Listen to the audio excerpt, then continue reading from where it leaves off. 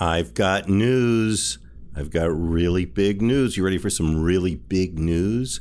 Well, okay, I've been doing radio shows at WKCR for thousands and thousands of years. Some of you may have known me from way back when, maybe got a few newer fans since the podcast. I'm sure the podcast is the offspring, believe it or not, of COVID. It was the fact that we got the studios shut down on us that inspired me and allowed me the time to create this podcast that you are listening to right now. Last night, okay, it's July of 2022. Last night was the first time since March of 2020 that I set foot in the studios of WKCR. What this means is that we're going to start up doing live shows again. So you can, I don't know if you know this, every one of these podcasts that you've listened to, Deep Focus, was recorded on a Monday night between 6 p.m. and 9 p.m. in Morningside Heights in New York City, Columbia University. And that is the origin of the show. If you don't know WKCR, 89.9 FM, it's a great radio show. Tons of cool things going on there that you should listen to and find out about. You can find it at wkcr.org. And yeah, you can start listening to Deep Focus live Monday night, 6 to 9 p.m. I'm on every other Monday. And when I'm not there, there's still some terrific programming going on. So don't be shy. Tune on in. And you can listen anytime. You'll hear something that you're not going to hear on any other radio station. But yeah, starting on Monday, August 8th, 2022, we'll be back in the studio. We're planning a live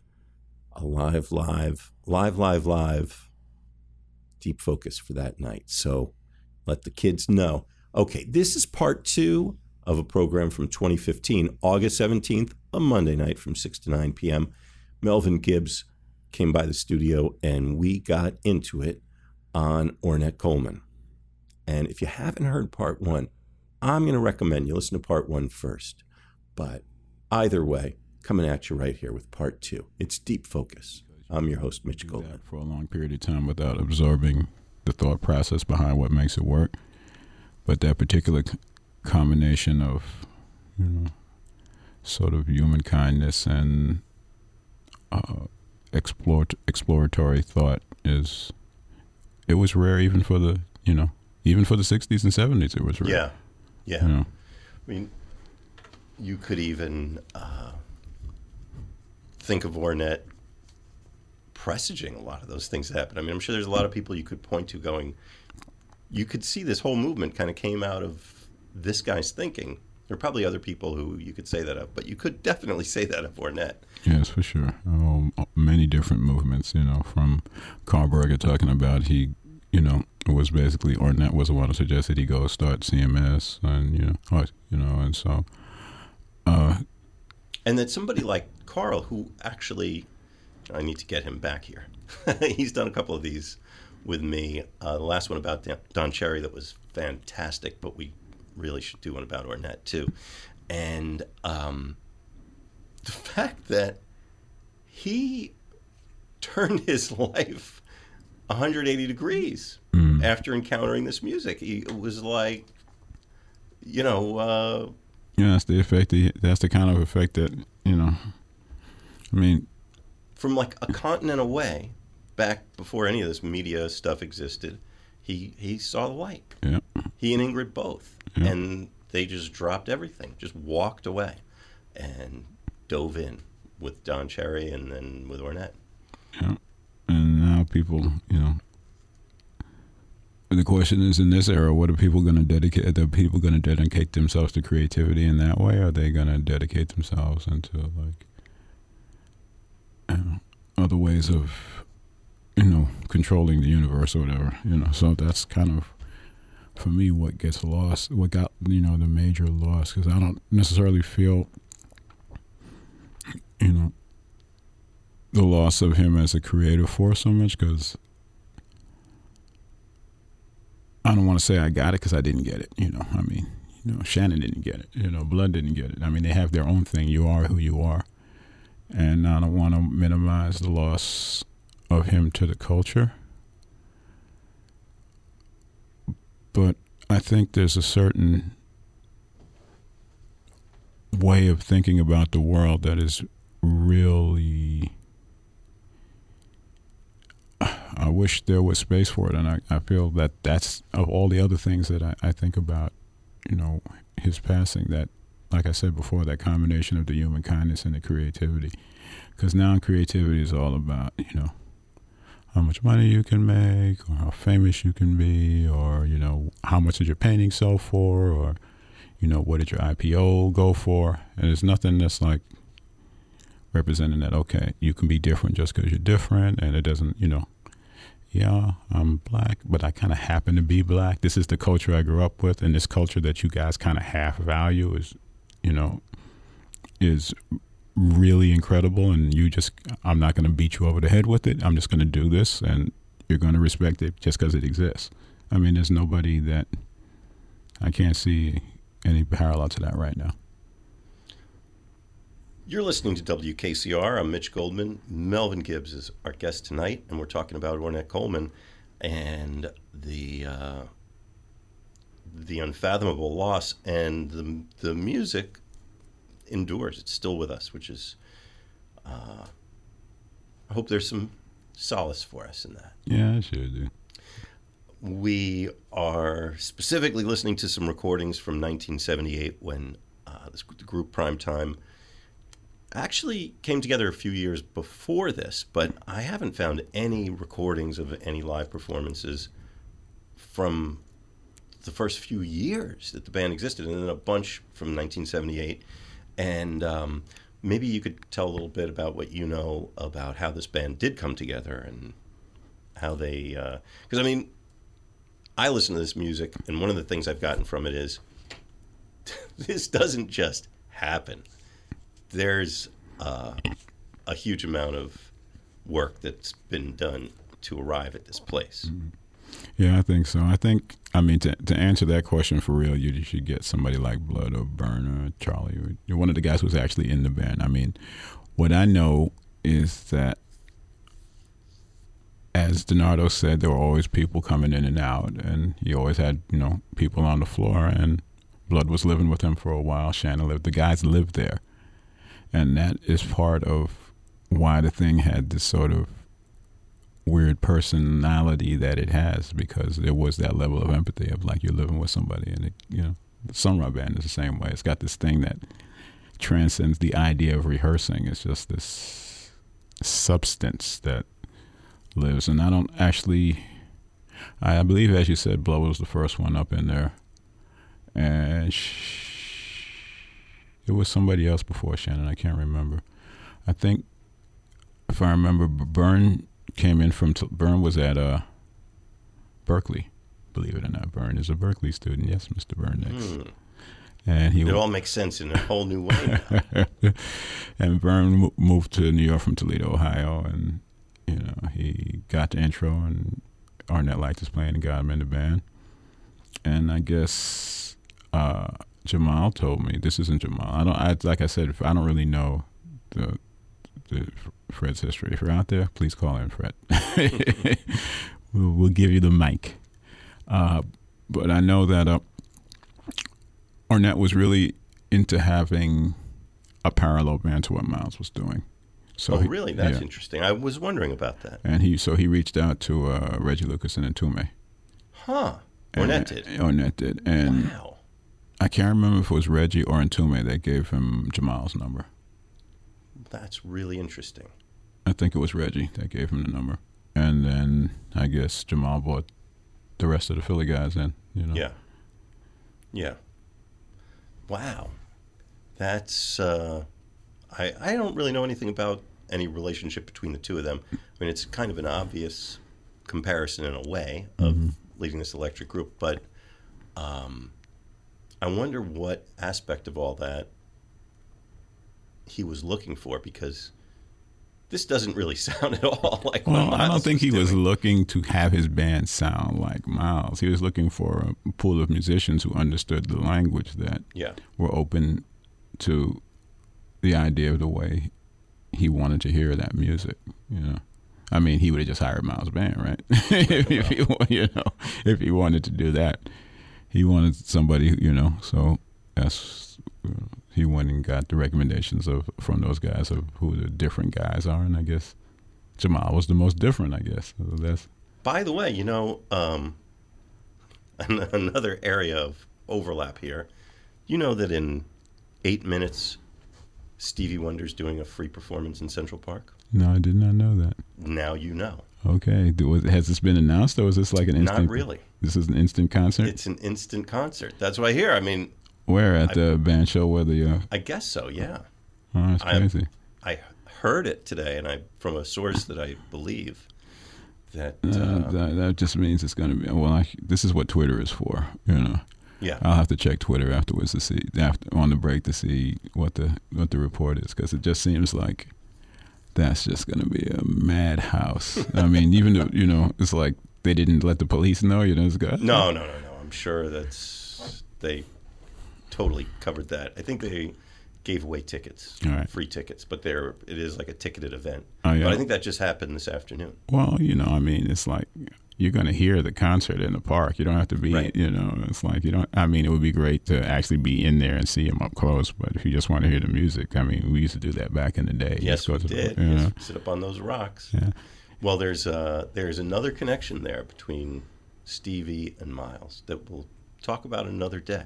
Mm. But these things do overlap. They do overlap. You know, another thing, maybe we should hear some more music and then we could talk about this. I wanted to draw you out about that. This music is utterly distinct, as we've said, in any number of different ways. But one thing, Ronald Shannon Jackson, who's the drummer here with Denardo Coleman. Now, Denardo was a young man at this time, but he'd already been playing with Ornette for 10 years or so. And I didn't really calculate that, but somewhere in there, since he was a kid.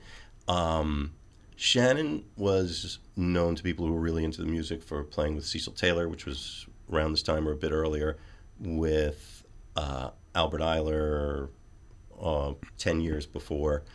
But he emerges as a voice in this band. All the sidemen emerge. Their voices come to the fore in this band, really together. But this music would not sound like it sounds without Shannon playing drums. And you know his playing maybe better than anybody. Yeah. You could cogitate on that a little bit. We could play some of this next set or whatever you want to do. Yeah, let's play some more and then we'll cogitate. Okay. So this is a thrill. I mean, just unearthing this music and finding these astonishing recordings. I can't remember if we said this on the air tonight or not, but this band really only released 2 recordings while it was in this early version of the band. And we did say that a little bit, Dancing in Your Head and Body Meta. The last gig that both Shannon and Blood did with Ornette was Saturday Night Live in April of '79. Do you remember that? Did you yes, see that? I remember Milton Berle was the host, and yes, he was. He made some really kind of borderline offensive joke about the music right before they played. I remember that. He made a bunch of embarrassing, wildly have you ever watched this show? Do you know who your audience is? Totally off base kind of comments, which apparently embarrassed Lorne Michaels to the point that he said, "Yeah, let's just put that one on the back shelf and hide it." But that's another thing that's shown up on YouTube. It is out to the world, although the reruns, it didn't play in circulate with all the other stuff from that era. But that was the last gig those guys did with him. And so there were other recordings after that. But so we're listening to these live recordings of this group, and it's just utterly distinct. And so we are going to hear next from the same band from actually a little bit earlier. It was May of that year at the North Sea Jazz Festival. And so once again, it's Ornette Coleman and the group we came to know as Primetime. Bern Nix and James Blood Ulmer on guitars, Fred Williams on the bass, Ronald Shannon Jackson and Denardo Coleman playing drums, and we're off to North Sea, WKCR.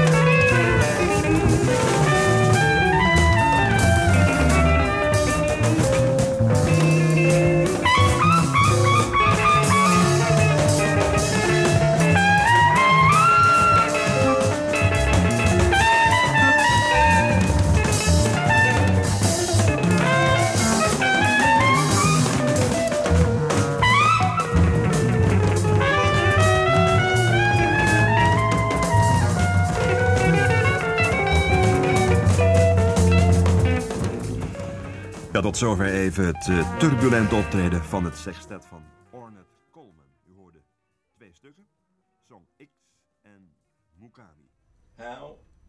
How is your Dutch? Yes. Well, let me step back for a moment, take the big, broad view, and tell you you're listening to WKCR. I'm Mitch Goldman. We call this show Deep Focus, and our subject is Ornette Coleman, and our guest tonight, Melvin Gibbs. And more specifically, we're focusing on this era of 1978, and we've got these magnificent live recordings. And great thanks to Dutch Radio for doing this recording and Dutch radio exist. Yeah, Dutch radio is the greatest. I love Dutch radio. The sound is always amazing on the thing. For some reason, being in Amsterdam always makes everybody really happy. Yeah, for some reason. So you always get one of two reasons. You always people always do really great shows there. Yes, great audiences too. Yeah, great audiences. Den Haag, the same thing. Rotterdam, whatever. It's like Holland's just one of the places that it's a great place for music. And yeah, you got a tour schedule. You're like, yes. Oh, day off in Amsterdam. What? New Orleans. Yeah. Certain spots that just have radiate kind of energy. And so this is, North Sea Jazz Festival 1978. And I was, one thing we were talking about off mic, how wildly different the feel of was this piece compared to the earlier one that we heard. This at a big festival, the other one in this very proper German kind of castle. And which acoustically had to be a nightmare at that previous set. I'm sure they were hating it on stage. But, that's another thing about this, that you can impart some wisdom to our audience. And I'm sure it was even more true in 1978 that this was uncharted territory for the tech crews at all these places. They're used to, they know how to mic and mix rock and roll. They know how to do a classical recording. You come along with this, and it's just uncharted land. Yeah, you just reminded me of a story that's kind of off topic to that, but I remember the first time I took my own band to, it was actually the second time I took my own band to Europe. The show itself was pretty terrible, I have to admit, but it's bad when you do your worst show. I was the 2 worst shows in my life that I've done on my own. That was one of them, and the other one was the show that I did where I was doing, when I first started doing the band, I was called Liberation Theology, where I had all the Cuban guys and the Cuban religious group and a horn section, and literally nobody showed up. There were like 3 of us, and it should have been like 12. And that was the night that David Byrne decided to come. And I was like, oh, life is cruel, Anyway, that the gig in Groningen sticks out of my mind, in addition to the fact that it sucked so much, was that I had Jason in the band, DJ Logic, and I requested 2 turntables and a mixer, and they literally bought 2 turntables from somebody's house and a mixing board. That would never happen now. They'd have Serato, it's not, Yeah, it's not an unknown quantity. People know what it is now, but that's what it was. And I'm sure it was the same thing for them back with this crazy music. You got all of the slow end going on, and the European hall's not designed for it. Right, that's a factor too. So I'm sure it was a night from the sound man, and it was a nightmare. Having said that, once again, but in Holland, the recording's really good. Holland, they know what to do. Holland and Switzerland, man, they got the sound is always on point in those 2 places. The sound is always on point. It's funny, there are you could graph the 2 axes, one being technical proficiency and the other being disposition. Mm-hmm. There are places you can go where they'll get the sound right, but you're not going to have a lot of fun while they're doing it. Yeah. But I would say out of all the places that I ever was on tour, the Netherlands had both of those needles pinned. Yeah, it's always kind of like, it's always a good time. It's like you can't go tour of that country and not come out feeling like, yeah, okay, I can do this again. Right. Some other places you go, it's like, this is a good thing they pay me because I never come here. But Netherlands is not like that. No. And I think, I guess every band is subjected to those experiences. And, how was the meal that you had and how much sleep did you get the night before? You really can't tell with these guys, quite honestly. I know, and this is something else you could talk about, Shannon Jackson in particular is playing drums on this. It really didn't matter what else was going on. You might get an earful about something or other, but when he was on stage, I think the whole universe disappeared before the music. Well, that was a 70s thing, too. And I still kind of hold to that aesthetic. I mean, it's like you're supposed to leave it all on stage. You go up there, you give 100%, and that's why you're there. I mean, the whole kind of like the diva thing, it's like that was unacceptable in that era. You had to like just go and do it. Now it's kind of like, oh, I don't know, Yeah. But and there were no small gigs. There were no unimportant gigs. Yeah, every gig is important. I mean, I always tell people the first Defunct gig, there wasn't maximum 20 people at that gig, and the next gig there was 1,000. I mean, it grew that quick. You cannot take any gig as unimportant, because you don't, things can be exponential. And why do it? Yeah. Well, why, if you're not going to bring it? Yeah. I mean, why leave the house? Yeah, I mean that's the tradition I grew up in. If you're gonna play, play. If you're not gonna play, then don't play. Sit on the porch. Yeah, but if you're gonna play, play, because that's what you do. And you do it 100%. Yeah. Any other thoughts from the that North Sea performance recording? Any? I just really liked the band interplay was really, really interesting. Like the way the guys were playing with each other, and the combination was, it was this weird. I mean, it has the everybody's young, everybody's macho thing in it, but it also has this sort of real, like, okay, they're like the Green Berets or something. They're like the Delta Force. They like hit the, it's like clear, they're like checking the exits, okay, now we're going in, hand signals. Exactly. It's like eyes cutting. Everything is moving quick and everybody's got everybody else covered. It's just really interesting in that way. And these are some big personalities. Yeah. These are characters. Yeah. I mean, I don't know. I something you touched on. I don't know if it's something we can unpack here, but how he selects these guys. And how Ornette intuited that this is somebody I can work with and I can pull something from.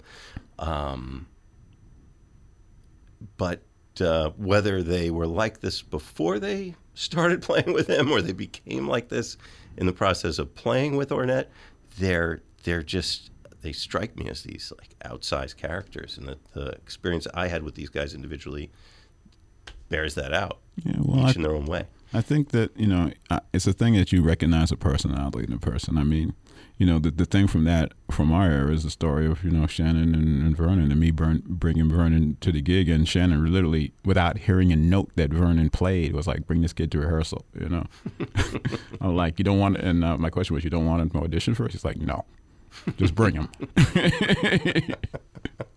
Drama ensued. Yeah, so it's like, it's a thing that you carry around with you. I mean, I remember, the thing that I remember from that is doing a gig with Vernon. I remember Nikki, whose name I can't remember. Maybe her last name is Gillespie, the drummer who played with Beyonce. Oh, yeah, Gillespie. I remember we were doing a gig at the Tonic when it was open, and she walked in, and I just looked at her. I was like, oh, this is going to be real bad for somebody.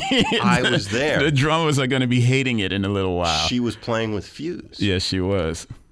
And I remember a drummer who I won't name. Yeah. I didn't say, she's unbelievable, that drummer. I just said, hey, what do you think of that set? I was like, well, what do you think? And he was like, well, she's, he like started like immediately like backpedaling from his set and like kind of breaking her down a little bit. Totally off his game. Yeah, no, she just walked in. She walked in holding the sticks, and it was like, okay, it's a wrap. You know, she just had that thing, like you knew. Yeah, and she did, and she had it. Yeah. I mean, and still has it, I'm sure. But yeah, she was, she lit a fire under fuse that night, and he's got asbestos pants on most of the time. Exactly. He was like, ah. Yeah, so I mean, you know, and Shannon's that kind of guy. Definitely Blood's that kind of guy. You know, you look at it, you know, he carries the thing with him. You know, Yeah. and that's part of it, carrying it, and that's also from that era too. You know, thinking about, you know, having to be, you know, thinking about who you had to be at that time. You know, it's kind of like I always think back to the first Black Rock Coalition meeting. And the one thing that really bothered me at the time was Greg Tate had come up with this manifesto, and part of the manifesto was, "We reserve the right to be mediocre." I was like, "What the hell do you mean?" No, that ain't me. But what he actually meant was, you know, it should be, we should be able to be normal. You know, it's like my kid now. It's like, okay, my kid shouldn't have to be an exemplar to prove a point to everybody. But those guys from the era where you didn't have a choice. You had to be an exemplar. Yeah. You know, so yeah. So that's, and you hear it in the music, you know. So, I mean, it's interesting now that we're in the Obama era and you don't have to be an exemplar. I mean, to a certain, you know, it's more, you have more of a right to be mediocre than you did when, you know, back then. You don't have 100% right. It'd be interesting to see, you know, how personalities progress and how music progress, and if you still, where the big personalities are going to come from, you know. Boy, that's a great question. You are, take this moment to do a little station ID. You're listening to WKCR. We are WKCR FM New York and WKCR HD1, or perhaps you're listening to WKCR.org, or maybe you're listening to WKCR, some other thing that I don't even know what it is.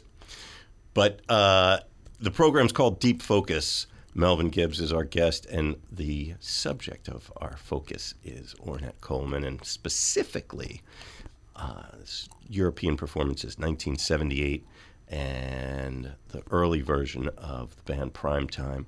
And I put it to you a little earlier to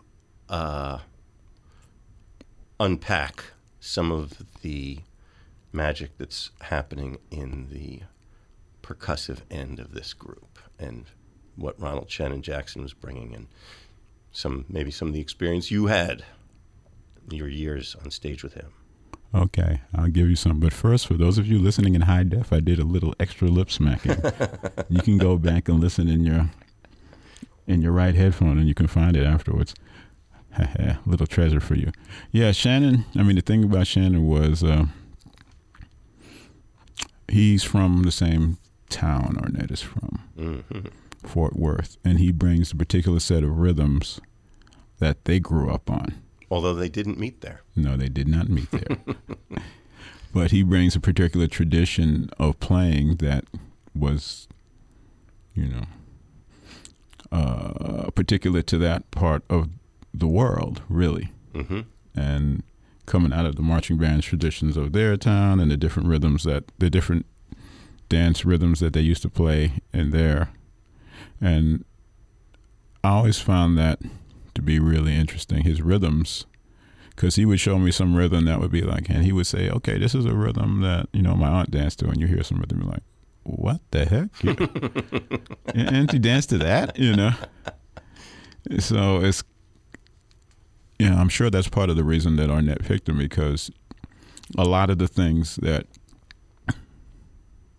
we think are sort of quirky and aesthetically left field about Ornette are probably things that were the local traditions, you know, things that people local sort of like, you know, what's the word in semiotics? The local musical iconography, you know, that particular rhythmic figures, particular melodic figures, and for me, that's always interesting, because Texas is kind of another country. They do want to be their own country, and musically they are. There's so much music coming out of Texas that the rest of us never hear, And what Shannon did with those rhythms and stuff is what's really unique. And, he's been gone, a little while now, and there's no, I know one other person that I play with, the drummer David Pleasant, who builds off the traditions of the part of America where my dad came from, who's dug down into the traditional stuff and built out a whole system out of it.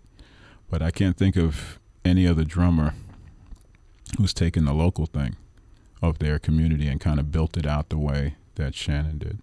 And then added, the African traditions on top of it. He went and spent time in Cameroon, learning from the traditional guys there. We used to talk about rhythmic stuff all the time. We would exchange records and stuff, because I was a big collector of African traditional music during the time I was in the Decoding Society. And he built all of that in, and he built in this, what me and Vernon used to call rhythm melodics as opposed to harmonics.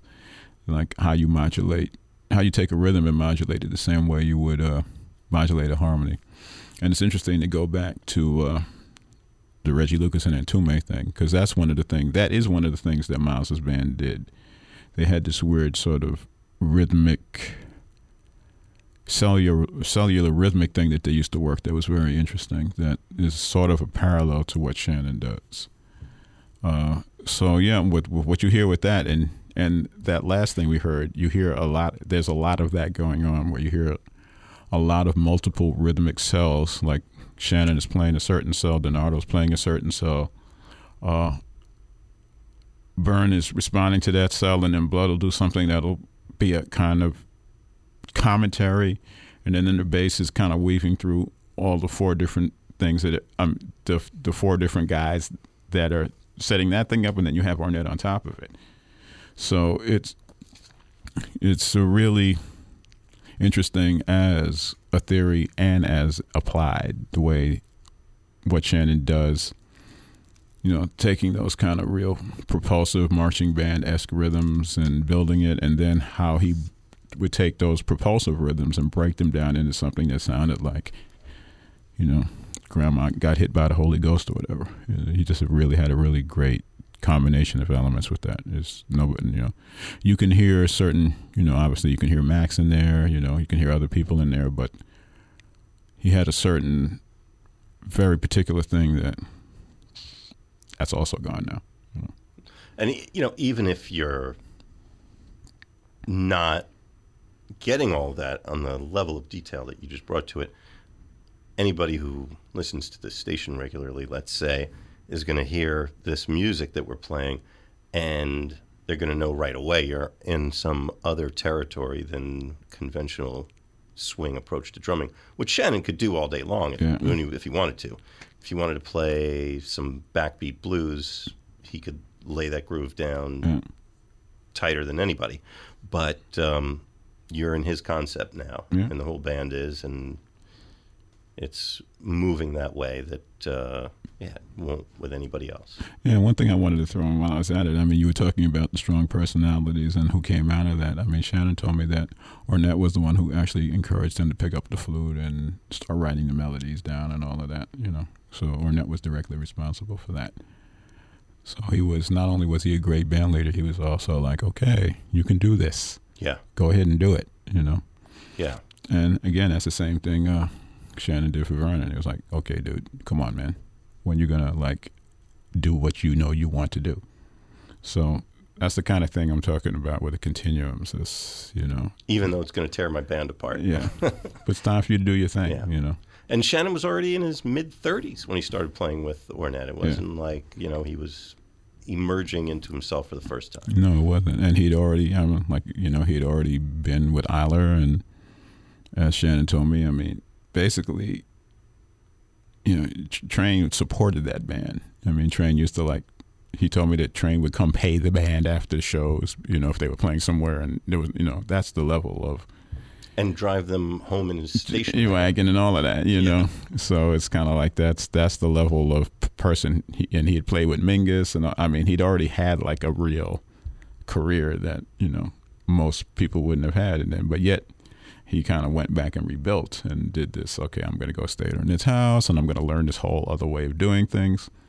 And the result was, you know, what it was. You know, to have that courage to rebuild. Course, yeah. I mean, great guys do that. I mean, I love the story. I mean, not, you know, it's in a way it's a shame to keep bringing up Miles in context of Ornette, but I have to think that part of this was what Miles did was inspired by the new things that Ornette brought to the music. You know, I mean, he went and when Ornette started doing what Ornette was doing, Miles basically reconstituted his band, and he went and got Herbie and Wayne and, you know, Ron Carter and Tony Williams, and he brought this whole new musical thing in, and basically he had to relearn how to play with his band, because the band had this whole, you know, the music that the band was playing out of the stuff that Ornette was doing, as well as everything else that was happening at the time. So what Miles did was he basically let them rehearse by themselves for a week.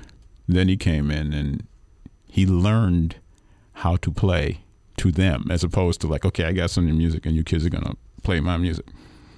And I think they were kids. Yeah. They really were kids. And I think it was the same, you know, it was a similar thing with Shannon. Shannon took what he did and broke it down to go do this thing with Ornette. And, you know, it was valuable for both of them.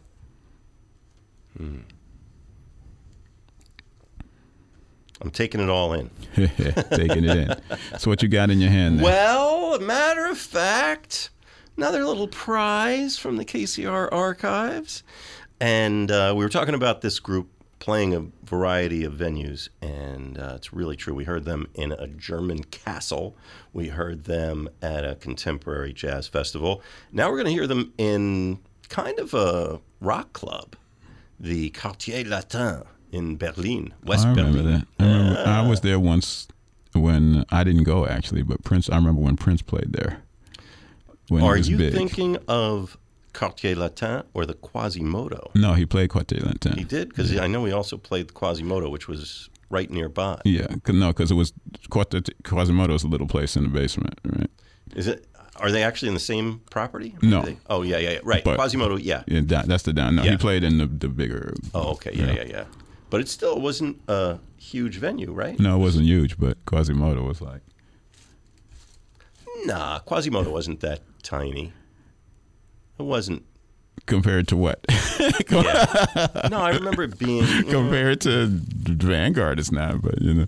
I don't know, off the top of my head, maybe. Remember, you're talking to a rock and roller now. Right, small by that standard, yes. Off the top of my head, maybe like. Maybe a little smaller than Tonic. Yeah, that sounds about right. But Quartier Latin is like a 1,200, I think. It was okay. Yeah, I didn't realize it was that big. It was a pretty big place. But well, it's definitely a different vibe venue. Berlin. How about West Berlin in the 70s? Oh, that was a spot, man. Yeah, we loved West Berlin. Well, I didn't go in the 70s. First time I went was 81. But you know, I have affection in my heart for West Berlin. I mean, I like the New Berlin, but it was a lot of fun when it was two countries. You want to just shine a little light on that? Well, you know, Berlin was like, it was off in its own little universe over there. It was, you had to go through or over East Germany, yeah. like for hours, and you're behind the Iron Curtain till you landed in West Berlin, which was this kind of outpost. Yes. I mean, literally, you're like, you're on the other side now. You're way deep in the other side, and they got the fences and the dogs, and you ain't leaving. And I think the fact that you ain't leaving put the people in the permanent party mode. Yeah. Yeah, it had a kind of frontier mentality. Yeah. It was definitely, you know, don't stop till you drop there. So, and I enjoyed, you know, every time I went there, I enjoyed it because of that. I don't, you know, who knows if I could have survived. Not in that Amsterdam way. It's a different kind of. Yeah, it's different, but you know, yeah. But it was, and in those days, it was a really great music scene, you know. Yeah, Another place, always great audiences. Yes, always great. So there we are in Berlin. It's July 4th. Are you glad to be not in America? 1978. And it's actually listed as Bern Nix and Charlie Ellerby. I think it's still Blood Omer on guitar here. You'll confirm for us. And the bassist is listed as Albert Arnold, which is not a familiar name to me. You'll, again, tell us if it's... I have no idea. That might...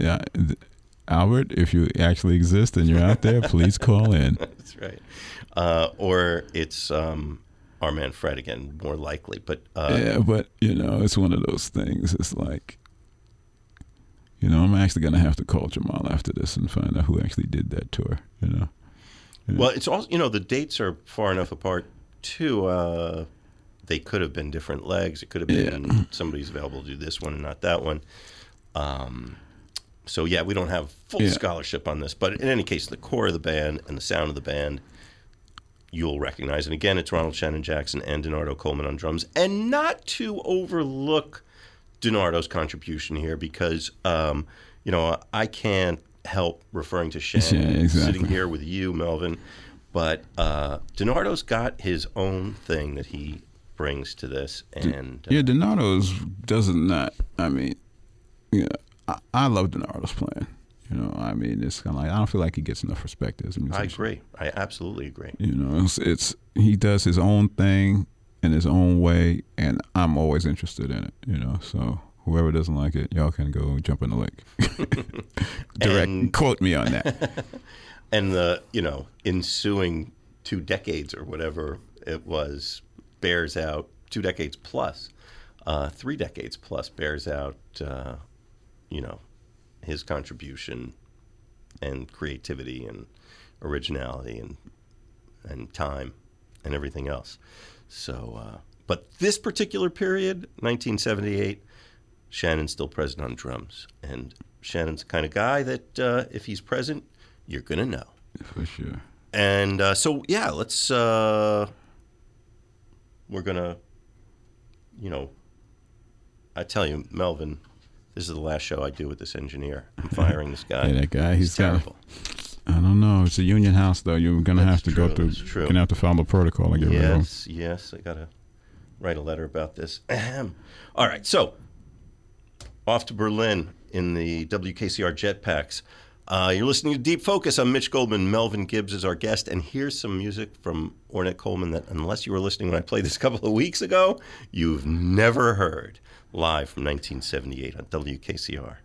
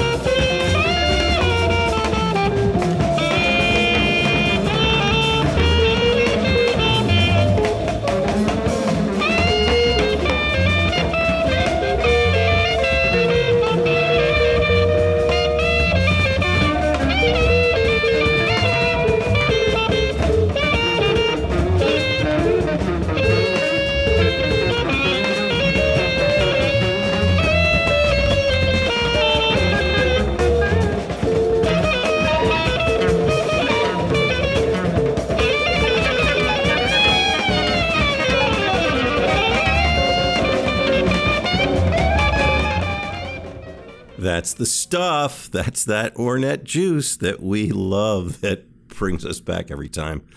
Oh, man. The date, August 17th, 2015. Melvin Gibbs in the studio with me at Deep Focus on the topic of Ornette Coleman.